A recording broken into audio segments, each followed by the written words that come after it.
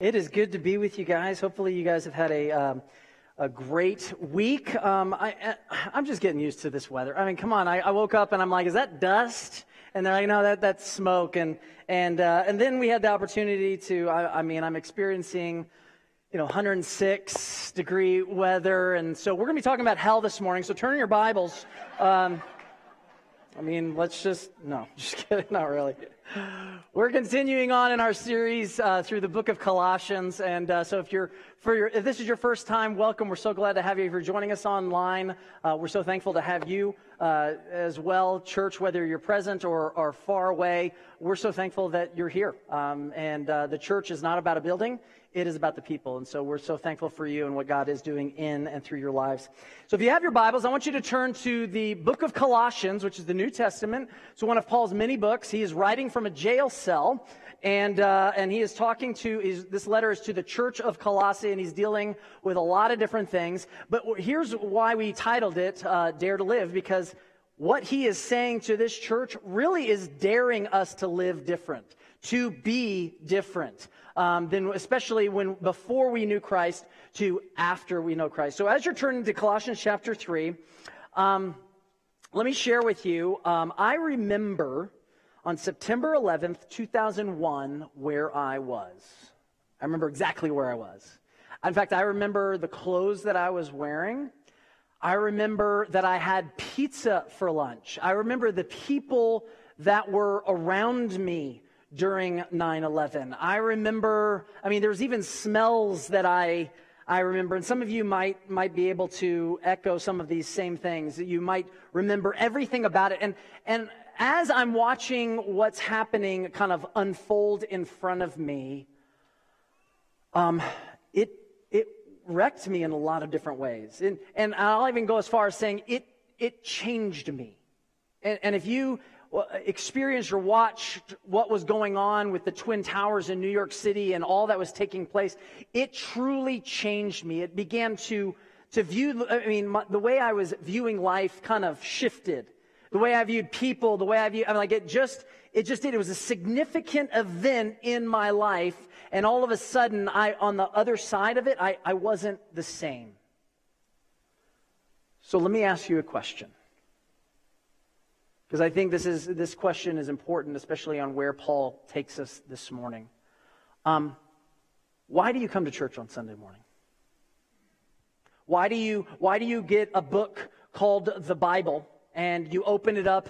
And you begin to read and why do you get into a grow group, one of our real life grow groups, and why do you greet at the front door, or maybe you serve coffee, or maybe you're an usher, or you're working in the tech booth, or whatever? Why do you do that? Is it just to merely feel better about yourself? I think that's an important question. Is it merely to help have your good outweigh your bad? Maybe you're so you just had a really bad week, and so I'm going to come here on Sunday, and this is why I'm going to do this. Or maybe you're not even there. Maybe you're just trying to manage your guilt, manage your sin. I'm just trying to manage my sin, and this kind of helps me learn how to manage my sin. Because I don't know about you, and I think Paul even goes there this morning, is if you are touched by Jesus, if Jesus introduces himself to you, and you discover first and personally that he is Lord over all, he is God, that he died on a cross to pay for the price, penalty, and free us from the power of sin, and that he died and was buried in your tomb and rose again, then my question to you is, what's different about you? Why are we going through all these things? Is it merely to feel different, or are you different? Because I remember, I'm looking at this 9/11 activity, and I was different on the other side. You know why? Because it was so significant. So I'm wondering, and I think Paul kind of leads us to this. He's wondering, and he's talking to the church of Colossae, what's different about you? See, last weekend we talked about God resetting us. I love that. I love the fact, and he didn't just take something old and kind of improve on it. No, he actually made you something new, someone new. You are no longer a citizen of this world. You are a citizen of heaven. You are a peculiar people. You are a chosen, a royal priesthood. You are not of this world. And I love how he resets us. So let me say this. I think a reset life should be a different life. It should be a different life, shouldn't it? It shouldn't just be a life that you know, I'm gonna wear the T-shirt, or people will think that I'm changed, because we can do that, right? We're super good at it. I mean, you can pretend, and my professors. They would laugh sometimes at me, because sometimes, especially in college, I would pretend to be smart by learning certain big words, you know, like trajectory. Just threw that out there. You know what I'm saying? Like, and these larger words, and then all of a sudden, when they began to ask me questions and further, they realized, oh, yeah, okay, you're an idiot. That's great. Okay, yeah. But I can portray whatever I want, at least for a short bit. But I really wasn't changed in that moment. And the truth is I think many of us that come to church, we like to portray something that we really aren't. See, Jesus ends up becoming more of a someone you live with rather than who you live for. And there's a real difference between the two. We like Jesus as a roommate, don't we? Like coming home, because he stays in our house, he stays in our apartment or wherever we're living, and we come home and we shoot the breeze with him, we talk with him, that kind of thing. But it's like, okay, you stay here, I'm gonna go do my thing for the next week. And that's what it's like. We come into his house, and he's here, and we like, it's comforting. You know, it's like this warm blanket when we walk in. But he's my roommate. See, and that's how we treat him, rather than actually living for him. I'm not changed by him. And I think that's an important question. Last week I shared how I had, for 5 years, I was an idiot, and kind of stepped away saying that my wife wasn't marriage material. Wow, was I wrong? Okay, all right. I mean, I truly was dating her for 10, 11 months, and then I stepped away and was driving back up to Virginia, and I just literally had this thought that she's just not marriage material. Now, I hated losing those 5 years. But can I just say, I needed those 5 years, because I wasn't who I needed to be. I just wasn't. In fact, if you ask my wife today, the person I was at the beginning of that 5 years in comparison to when God brought us back at the end of that 5 years, I was a different person. Not because of her, but because of who Jesus was in me. He had to do some things. He had to remove some things. He had to cut some things. He had to reset things in my life. He had to reset my priorities. Remember last week? He had to reset my nature. He had to reset my views. Where are my eyes fixed? He had to reset things about me. And so a reset life should be a different life. One of the things that I also began to discover is that not only was a reset life going to be a different life, a reset life should be a holy life. Now see, God's holy, okay? And that's kind of a churchy word, especially if you don't go to church or you're online. So let me help you with the word holy. God is something else. Let me be very simple. Let me simplify it. He is something else. We are not God. God is not us. He is something. He is other. He is set apart from all this world is. He is set apart. But then God says in Thessalonians, he says, be ye holy as I am holy. So God is going, I want you, my creation, to be where I am.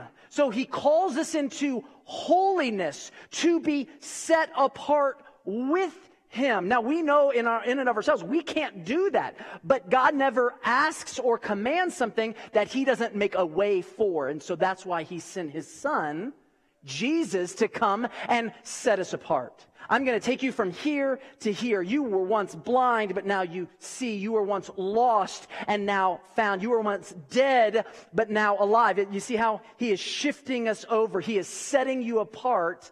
And when you look at the Old Testament, now you know why Israel is the chosen people. You are a chosen people, a royal priesthood, a peculiar people. This is who we are. We are no longer citizens of this world. We are citizens of heaven. This is where we belong. A reset life has to be different. Now, I love this passage where we're going this morning. Now, if you know Matthew chapter 22, it speaks of the two greatest commandments. Two greatest commandments. And some of you know them by memory, but it's not going to be up here, but I want to read them to you to remind you, because I think Paul helps us understand, kind of infers to these two great commandments. The first commandment is this: love the Lord your God with all your heart, all your soul, all your mind. This is the first and greatest commandment. The second is equally important. Love your neighbor as yourself. And then he says in verse 40, the entire law and all the demands of the prophets are in these two commands. So you can sum up all the commandments and all of life by saying, love God, love people. That's what it says. Love God, love people. These are the two commandments. If you are doing those two things, then guess what? It seems like everything else sort of falls into place.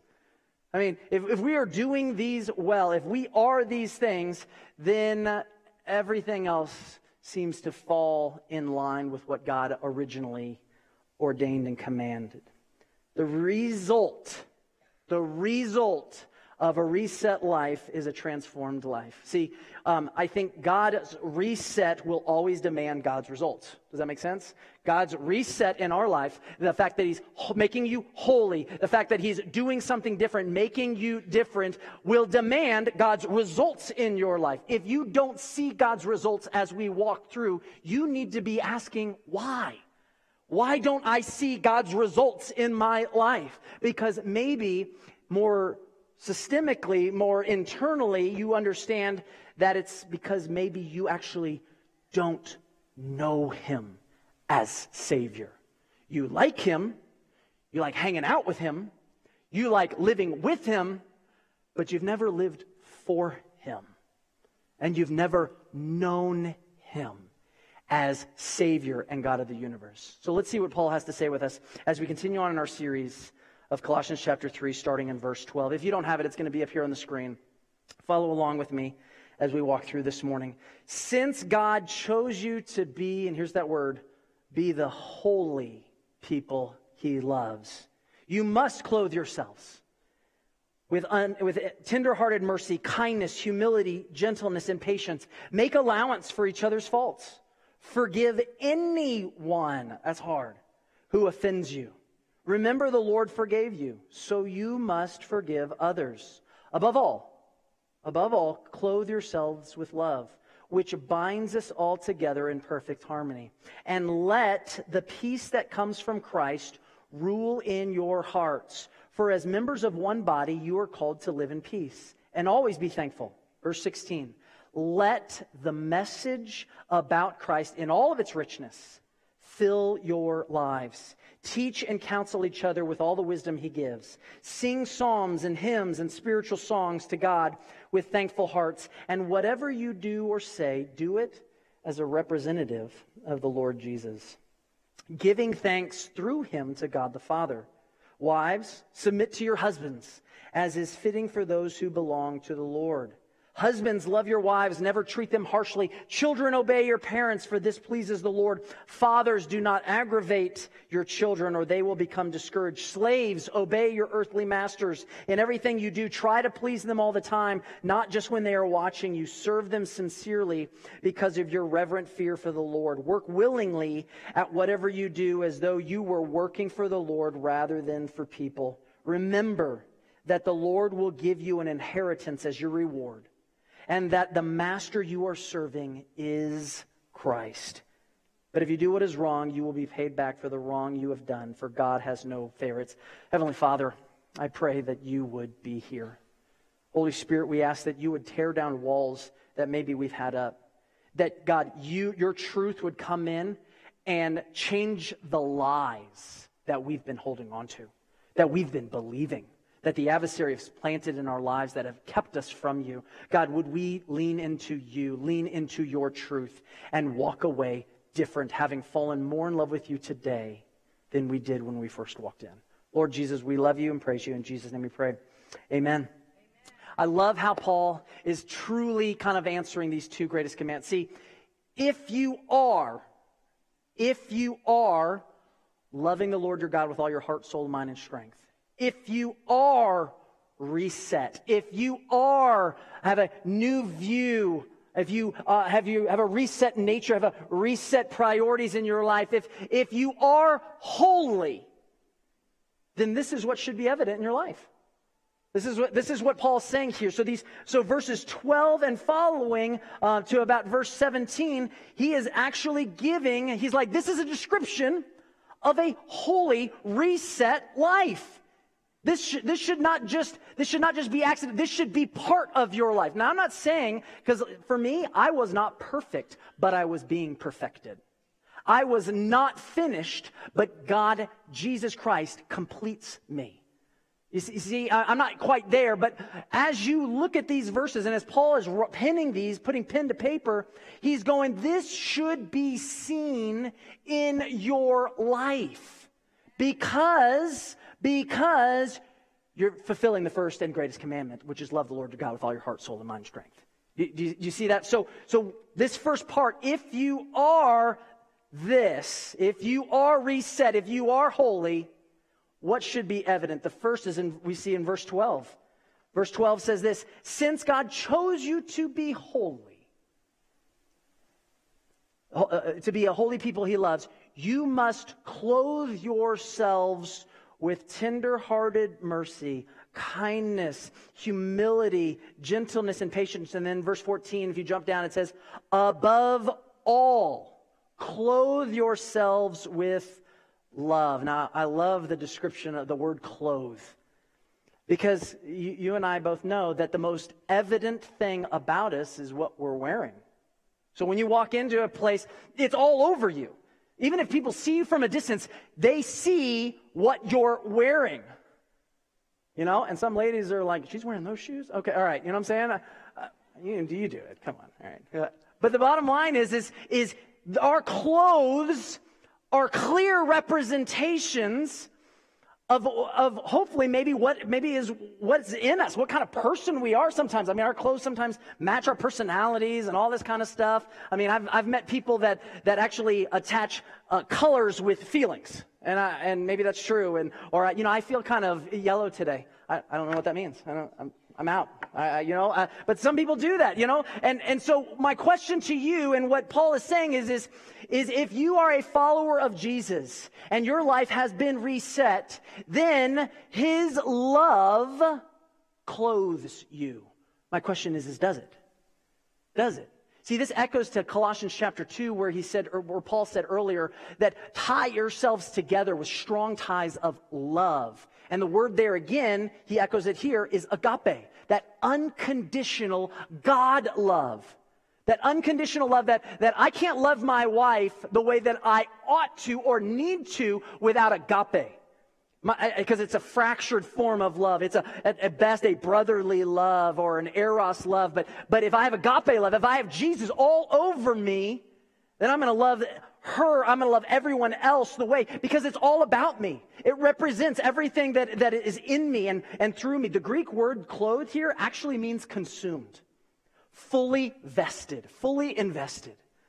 So when you look at your life, and you claim to be a follower of Jesus, a reset life, a holy person because of who Jesus is, can you look at your life and say, I'm clothed in love? His love, not yours, his love.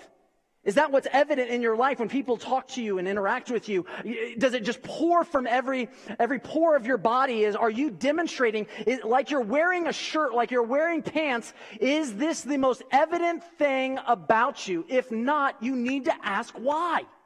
Why is this not seen in my life? Paul's saying this should be evident in your life. Because this is what a transformed life should look like. Someone that is clothed in his love. Jesus is not just some optional swag either. Okay? We all love our swag. We love getting the new clothes and outfit and going to Buckle or wherever you go and you get the new $150 outfit and that kind of thing, and it's good for a season, right?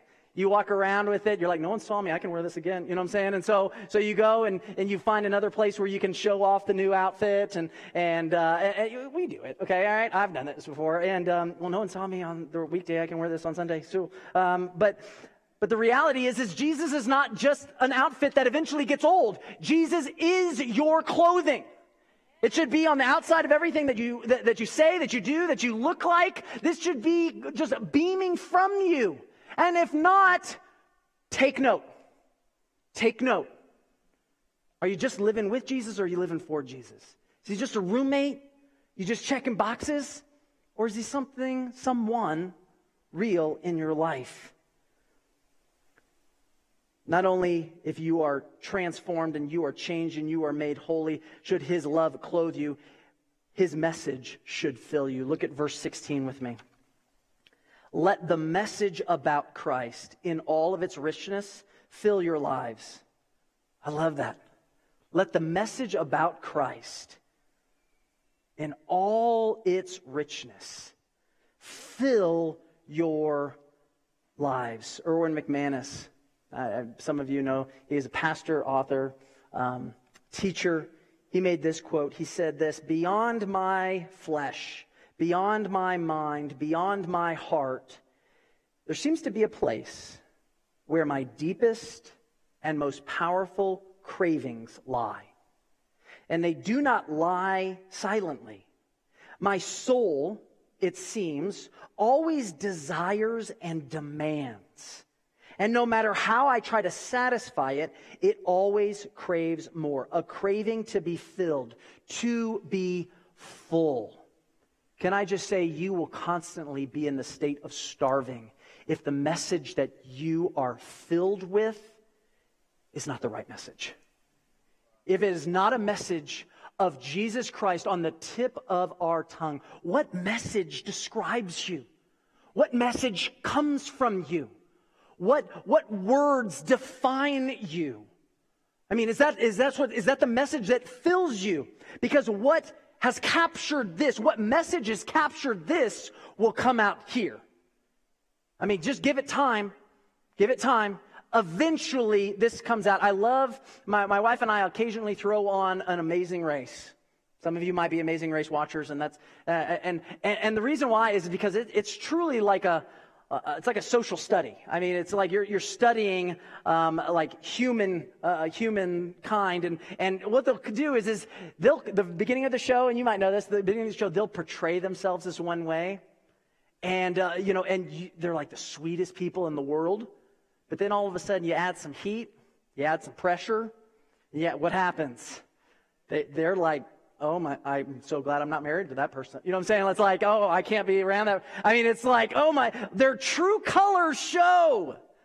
And honestly, I think when heat is applied to our lives, when trial hits, when pressure hits, that's when you need to ask, what kind of message has captured my heart? What kind of message is coming from my mouth? What kind of message is being demonstrated both verbally but also non-verbally? What is being portrayed? What fills my life? He goes, Paul's saying a reset life, a holy life should have a message that clearly defines the fullness of Jesus Christ and what he's done in your life. This is the message that should be, that is not, and it's not optional. It's not an optional message that we hold on to. It's not something that we kind of tease around with. I love what Will Mancini said. He said, he called it, instead of calling it the Great Commission, which is go ye therefore and make disciples, he says it is called the functional Great Commission. And I think a lot of Church families and church people love this kind of great commission, because this is what he says. He says, instead of go ye therefore and make disciples, he says, go into all the world and make more worship attenders, baptizing them in the name of small groups, teaching them to volunteer a few times a month. That's the functional Great Commission. Now, we like that one, right? Yeah, I think I can volunteer. Yeah, I think I can. That message can kind of come out of me. Here it is. That message doesn't save lives. That message doesn't save lives. That message is convenient. It speaks to the human heart, but it doesn't speak to the transformed heart. See, it's not the great suggestion, it's the Great Commission. I'm changed, I'm different, my life no longer belongs to me, so it belongs to Him. So ask whatever you want, God, and I will go. I will do, I will be. This is a transformed life. This is what Jesus does. This is what He's saying. His message has to fill you. And if it's not, what message are you buying into? What message are you listening to? What has consumed you? See, we love being a fan, but we don't like being filled. We love being a fan of Jesus, but not being filled by Jesus. What message grabs hold of you? Look at verse 17. We got to keep going. Verse 17, not only does His love clothe you, His message fills you if you have a reset, holy life. But look at verse 17. It says this, and whatever you do or say, do it as a representative of the Lord Jesus. His life should also represent you. See, my life no longer belongs to me. My life is not found in me. It's not. It's now found in Jesus. It's now found in the other. It is now found in someone that could actually do something with the train wreck that I know Joel Oates is. My life is fully represented by Jesus in the way that I talk, in the way that I think, in the way that I am. And the word here, actually, representative, actually means identification. This is what we're talking about here. Jesus is the total identification of who I am. If you, hopefully, if you see Jesus, then you see at least maybe a outer lying, there's boundaries of Jesus in Joel's life. I'm not perfect, but I'm being perfected. It's not about perfection, it's about direction, and I'm headed towards Jesus. That's where I'm going. That's what it means. It's not being, I got to be completely finished, and then I'll come to Jesus. No, Jesus finishes you. He completes you. So we head in that direction constantly. This is where we're going. He represents you. See, today, our names don't carry the value that they once did in the old times, in the ancient times. See, names were of utmost importance during that time. In fact, they carried a lot of weight. They were identifying to who you are. So as Paul's writing this to the church of Colossae, he's saying his life needs to represent you. And names were so significant that Jesus would actually change names to better represent you. So it's no longer Saul, it's now Paul, right?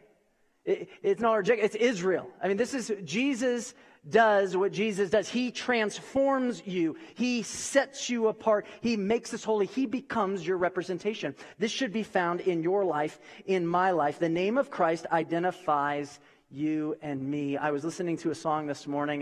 It's an old song by a band called, or an old worship band called New Song. Okay? And they had this song called The Name Above All Names. And it was it's the name above all names. We wear His name. We wear His name. The name above all names. I'm wondering, do we wear His name? Is He what we identify with in every aspect of our lives? This means that Christ is and should always be central in our lives because our life is found in Him.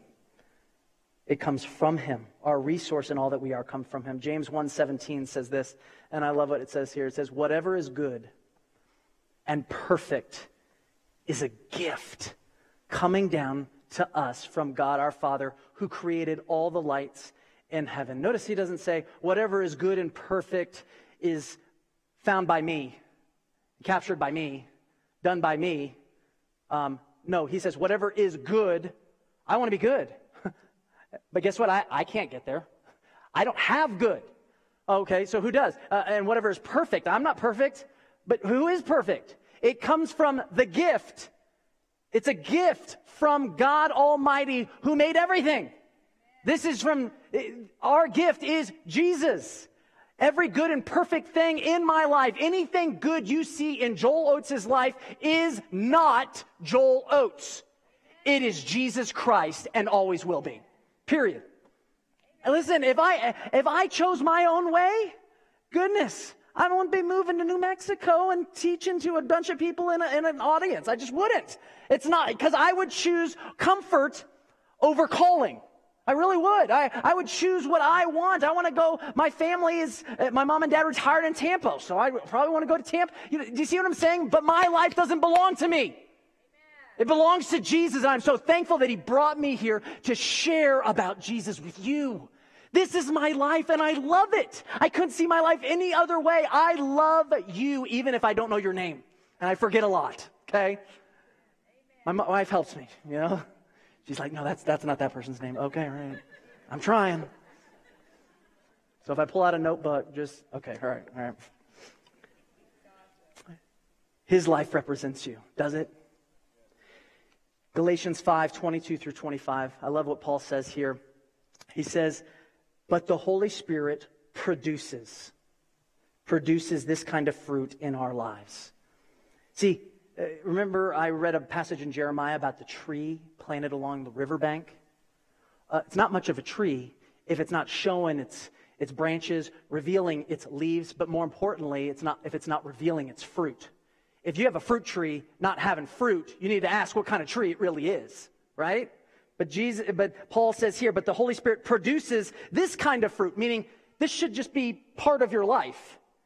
Love, joy, peace, patience, kindness, goodness, faithfulness, gentleness, and self-control. There is no law against these things. Those who belong to Christ Jesus, they've nailed their passions and desires, they have nailed the passions and desires of their sinful nature to the cross and crucified them there. Since we are living by the Spirit, let us follow the Spirit's leading in every part of our lives. There's no part that shouldn't be touched as a follower of Jesus. Every part. And you know what, though? Here's what's great. Because God is perfecting me and he's still working in me, I know there's still dark parts in my heart. I get it. You know what? When those things are revealed in my heart, you know what I do? I let the love and light of Jesus shine brightly in that area, expose it so I can repent of it and grow from it. And then he fills that empty gap that I tried to fill my heart with for years and years and years. He fills it. And he becomes my full representation. So if I am loving the Lord our God with all our heart, soul, mind, and strength, then guess what? Here's this other half. And there's 3 things Paul gives us. And he goes into detail a little bit about these. He says, if you're loving God with all your heart, soul, mind, and strength, and you are being holy, and then this should be evident in your life, then you will be able to, the second part of the great commandment, love people. If you're loving God, you're going to be loving people. It's not on your own. You can't do it. You're going to do a horrible job at it. But if Jesus has transformed you and you are someone new, then you're going to be able to love people. And so Paul starts out with the highest earthly relationship we can have on this planet, and it's between a husband and a wife. It's the greatest earthly, intimate relationship that you can share with another person, both physically, emotionally, mentally. I mean, this is the deepest bond you can experience here on earth with another human life. And so Paul goes straight there, and he says, wives, submit to your husband. If you're loving God, then guess what? You can do this. Wives, submit to your husbands as is fitting for those who belong to the Lord. Husbands, love your wives and never treat them harshly. Children, obey your parents, for this pleases the Lord. Fathers, do not aggravate your children, or they will become discouraged.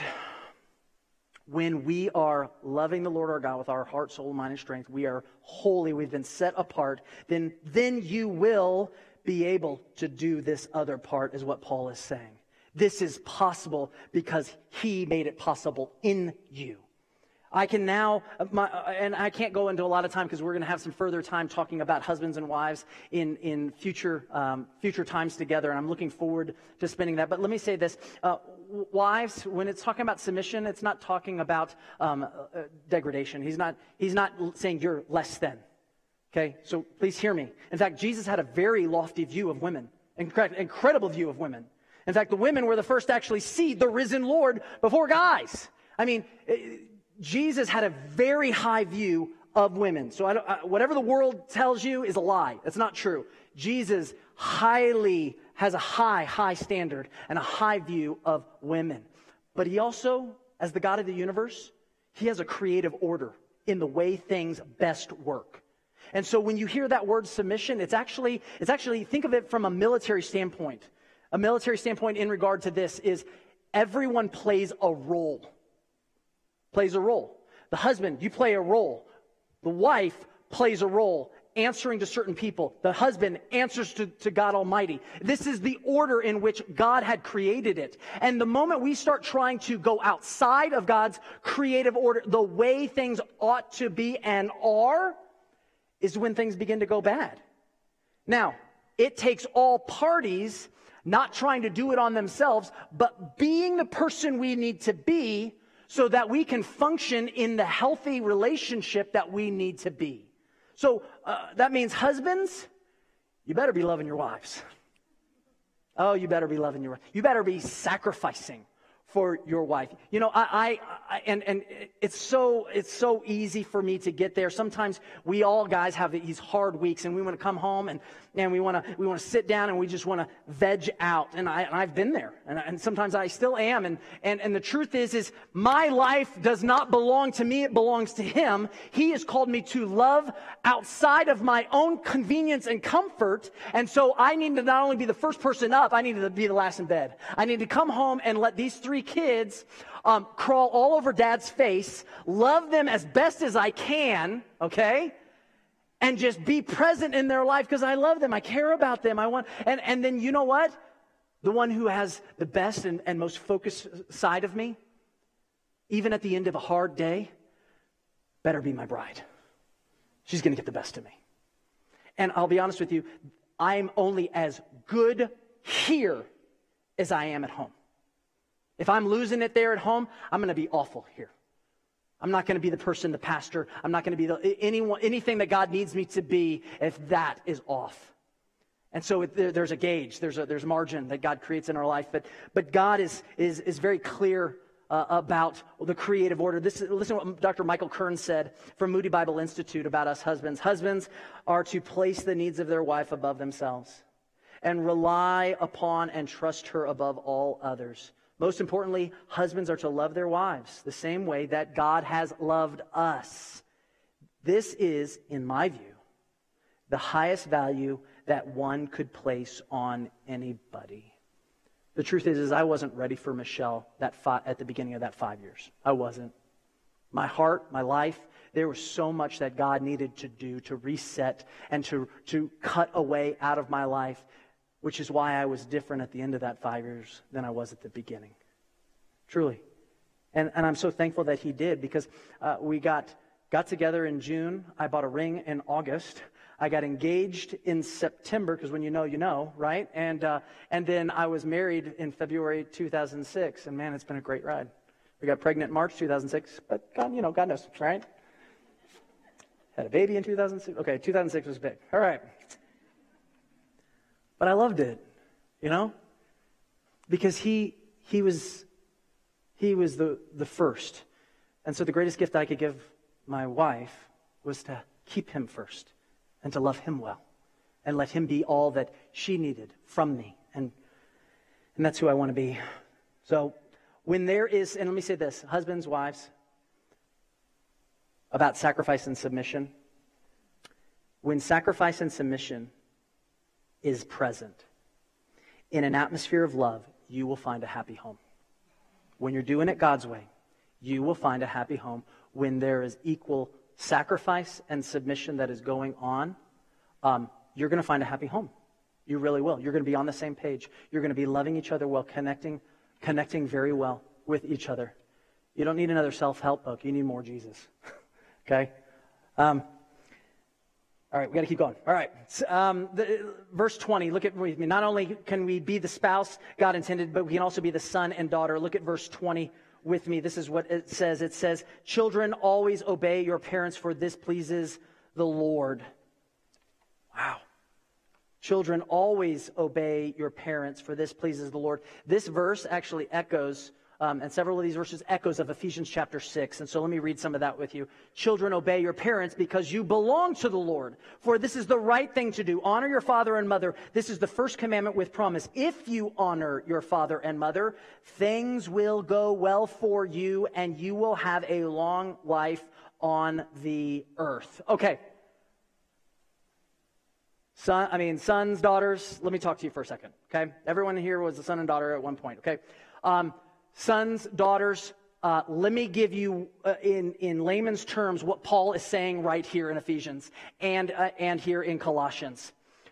If you want to have a long life, obey and honor your parents. Which also means the opposite. If you continue to treat your parents like trash, don't expect a long life. Sons, daughters, it's not about you. It's not. And I know you think that you have the world in front of you and you're gonna, grab it by the tail and you're gonna just ring it around. You're gonna control everything. Sons, daughters, for the sake of your lives, obey mom and dad. It's not about you. It never was. Sometimes we think that the world revolves around us. It is a movie. It's like this moving movie around you. And you got cameras over here and everyone else is just character actors kind of in your world and you invite them in when you want to. But the world is about you and you know everything. And so you continue to tell mom and dad, you're the I got it guy, or I got it girl. I got it. I know exactly what I'm doing. Oh, okay. All right. Mom and dad actually know some stuff. They really do. They actually love you more than their own lives. Now, you may not think that, and you may come from a broken home, so that may not be true. But the bottom line is this. If you obey your parents, even if they're train wrecks, God's going to bless you. God will bless you. Honor your father and mother, and guess what? Honoring your father and mother doesn't end. It's your whole life. It's your whole life. It's saying, Mom, Dad, I honor you with my words. I honor you with my actions. But understand this, that is only possible if you've been set apart. If you know Jesus and He is preeminent and He is in the right place in your life, only then can you be the son and daughter that you need to be. Only then can you be the husband and wife that you need to be. It starts here and ends here. If I'm loving God, I'm going to love people, the people that are most important to me in my life. And it's only found through here can that begin to happen. Children, can I just say, man, and I'm speaking from experience. I was stubborn. I was the black sheep of the family. Man, I went down some really poor roads. I was a part of all kinds of things. I had a twin brother that helped me get there. That's what we do. We were like cohorts in sin. It was awesome, And we played that game and we walked down that avenue. But can I just say that it damaged us. It damaged me. But I can also say this. God, from that moment where I just said, it's not about me, it's about you, He redeemed all of it. Jesus can redeem all of it. There's no lost cause. There's no one so far gone. Some of you can look at your own life and go, I should not be here today. Some of you should say, I should not be even alive today, but I am. By the grace of God, I am. This is what Jesus does. He sees you. He transforms you. He makes you someone different and can make you into the son and daughter. Fathers, and this is one caveat before we're done. Don't shove your children into behavior modification, okay? Don't ride them until they are so spiteful and hateful. This is what he's saying about don't treat them harshly, okay? Don't drive them into the ground. Love them well. Love them above and beyond their own sin. That's what Jesus did for us. And so now it's possible for you to do that to your son and your daughter. Love them well. God is doing a work and will redeem if you stay faithful. Because it's hard for a child to understand what authority is and to live under authority if mom and dad aren't living under authority as well. So live under authority. Okay, we got to keep going. All right, finally, be the worker. Not only are we to be the spouse because of the holy redeemed life, but not only we can be a son and daughter, but we can also be the worker in everything, not some things, in everything you do. Understand you are a representation of Jesus Christ, of God Almighty, and it's above and beyond you. 1 Corinthians 15:58 says this, therefore, my beloved brethren, be steadfast, immovable, always abounding in the work of the Lord, knowing that in the Lord your labor is not in vain. Meaning, when you are doing everything as unto the Lord, as Paul tells us here, then guess what? It actually carries weight and value in the lives of everyone else around you. So your most hated boss becomes easier to love and forgive and work for, because you're not working for him or her. You're working for him. It's not a horizontal relationship. It's this vertical relationship. I can love the most hardest people on the planet to love, not because it's in me, not because I can figure out these horizontal relationships. It's because of who Jesus is and how he has aligned my heart to love people well, work with people well, and truly go beyond myself, outside of my own comfort zone, and actually work with people that truly might even hate me and call me names. I mean, it just doesn't, we work in difficult environments, but you are a representation. You are clothed in love. And you're walking into an environment that Jesus intended you to be in. Intended for you to be in. So work as unto the Lord, completely demonstrating all that he is. God led me to Isaiah this morning, and it's just Isaiah 45 verse 5 says this. And I love what he says, and it's not going to be on the screen. It says, I am the Lord. There's no other God. This is what I am the Lord. There's no other God. I've equipped you as my followers of Jesus, as my followers of my Son. I've equipped you for battle, though you may not even fully know me. Why? So all the world from east to west will know that there is no other God. When you endure the worst work environment ever, people are going to know there's no other God that can cause you to live and function the way that you are in that environment. There's no other God. You plant seeds all over the place when you take really harsh, difficult times and you switch it around and you still love your boss and you still love those that are in authority over you. Doesn't matter. You're representing the fullness of who God is so that people will know there's no other God but him. This is what it means to be the worker God intended for you to be. Church, listen. If you have been reset, if your heart has been reset by Jesus Christ, then there should be a result. Yes, being clothed in love. Yes, it should be evident in the message that you speak. Everything about you should be consumed and represented by Jesus. And then I'll be able to love the most important people in my life, my children, my wife, my spouses, even those that I work with. And I will work as unto the Lord until his return, because my life doesn't belong to me. Your life no longer belongs to you. So live faithful for him. Paul's saying, live faithful, live different, be different, and experience a different kind of life. This is the call that Paul is pen to paper, and this is what he's placing upon us this morning. Is Jesus the most significant? Is he the most significant thing in your life? Can you think of what you were wearing the moment that you came to know him? Can you think of the smells around you, the people that you were with, what you had for lunch? I'm not saying that that's part of it. I'm just saying, was that moment so significant that it consumes you?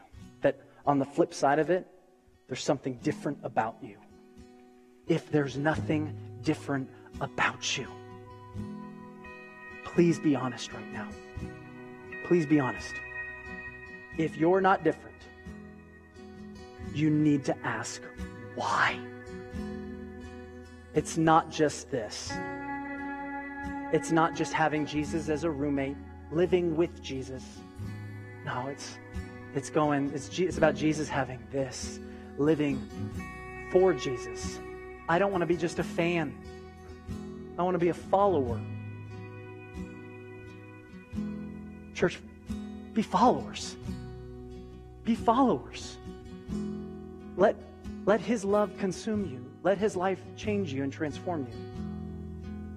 And then you know what? Going outside these walls actually makes sense then. It's no longer crazy people just standing out there speaking a different message. All of a sudden it's like, no, this is the only message. This is the only life that the people outside these walls and in a dark world need to know about. It's not, I know Jesus, but I'm going to become rich and this is my end game. No, it's, I work where I work, I live where I live, so that the end game can be all about Jesus. This is my life, and I won't want anything different. Let's go to Lord in prayer. Father, thank you for this morning. Thank you so much for the transformed lives that you did here even early this morning, those that said yes to you. God, I pray that if there's someone here that doesn't know you as Lord and Savior, that understand this, that's where it starts. A reset life demands results, the results of God. A reset life by God, it demands the results of God. So God, as we look at our life, would we be honest? Are the results of God found in our life? Are we clothed in your love? Is your message completely consuming our heart and our life and coming forth from us? Are you our identity? And we can look at that by saying, how are we doing in regard to loving people? Am I loving my wife well? Am I loving my husband well? Is our children, are you obeying well? I mean, am I working well? Is my life upside down? Well, maybe it's not because of the second. Maybe it's because of the first, because you don't know Jesus. So if you don't know Jesus Christ, in a few moments, we're going to have people up here that would love to talk with you and love to give you that opportunity. Maybe you have a journey where my life has been reset, but I've got some repentance I've got to do. I've been holding on to sin. I've been holding on to these things that I want. I don't know what tender-hearted mercy looks like in my life. I don't know what patience looks like.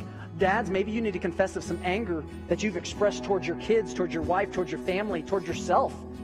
And maybe we just need to repent and say, God, heal my anger. Heal these things. I don't know what it is. Maybe there's an addiction that God's saying, hey, lay it at my feet. That's going to block you. That message has consumed you more than my message, and we need to repent. So maybe it's an addiction, maybe it's substance abuse, maybe it's pornography, maybe whatever it is. Whatever is consuming you, let Christ consume you first. And then these other things, loving your spouse and your wife and your children and all these, those will follow in line. But it starts here. Father, thank you for every single person in here. We love you and praise you. In Jesus' name we pray. Would you stand to your feet, church? As the band plays here this morning, there's going to be some people along my right and my left. If you want to give your heart to Christ, if you want prayer, maybe you just need to use this altar and just repent. Whatever you need to do business with God. He's calling to you. He's waiting on you. He's saying, man, I made you. You're mine. I know exactly who you are. And I want to claim you. I chose you to be holy. So let me bring you there. Let me bring you there. So as the band plays this morning, whatever God is doing on your heart, you will be obedient. You respond this morning.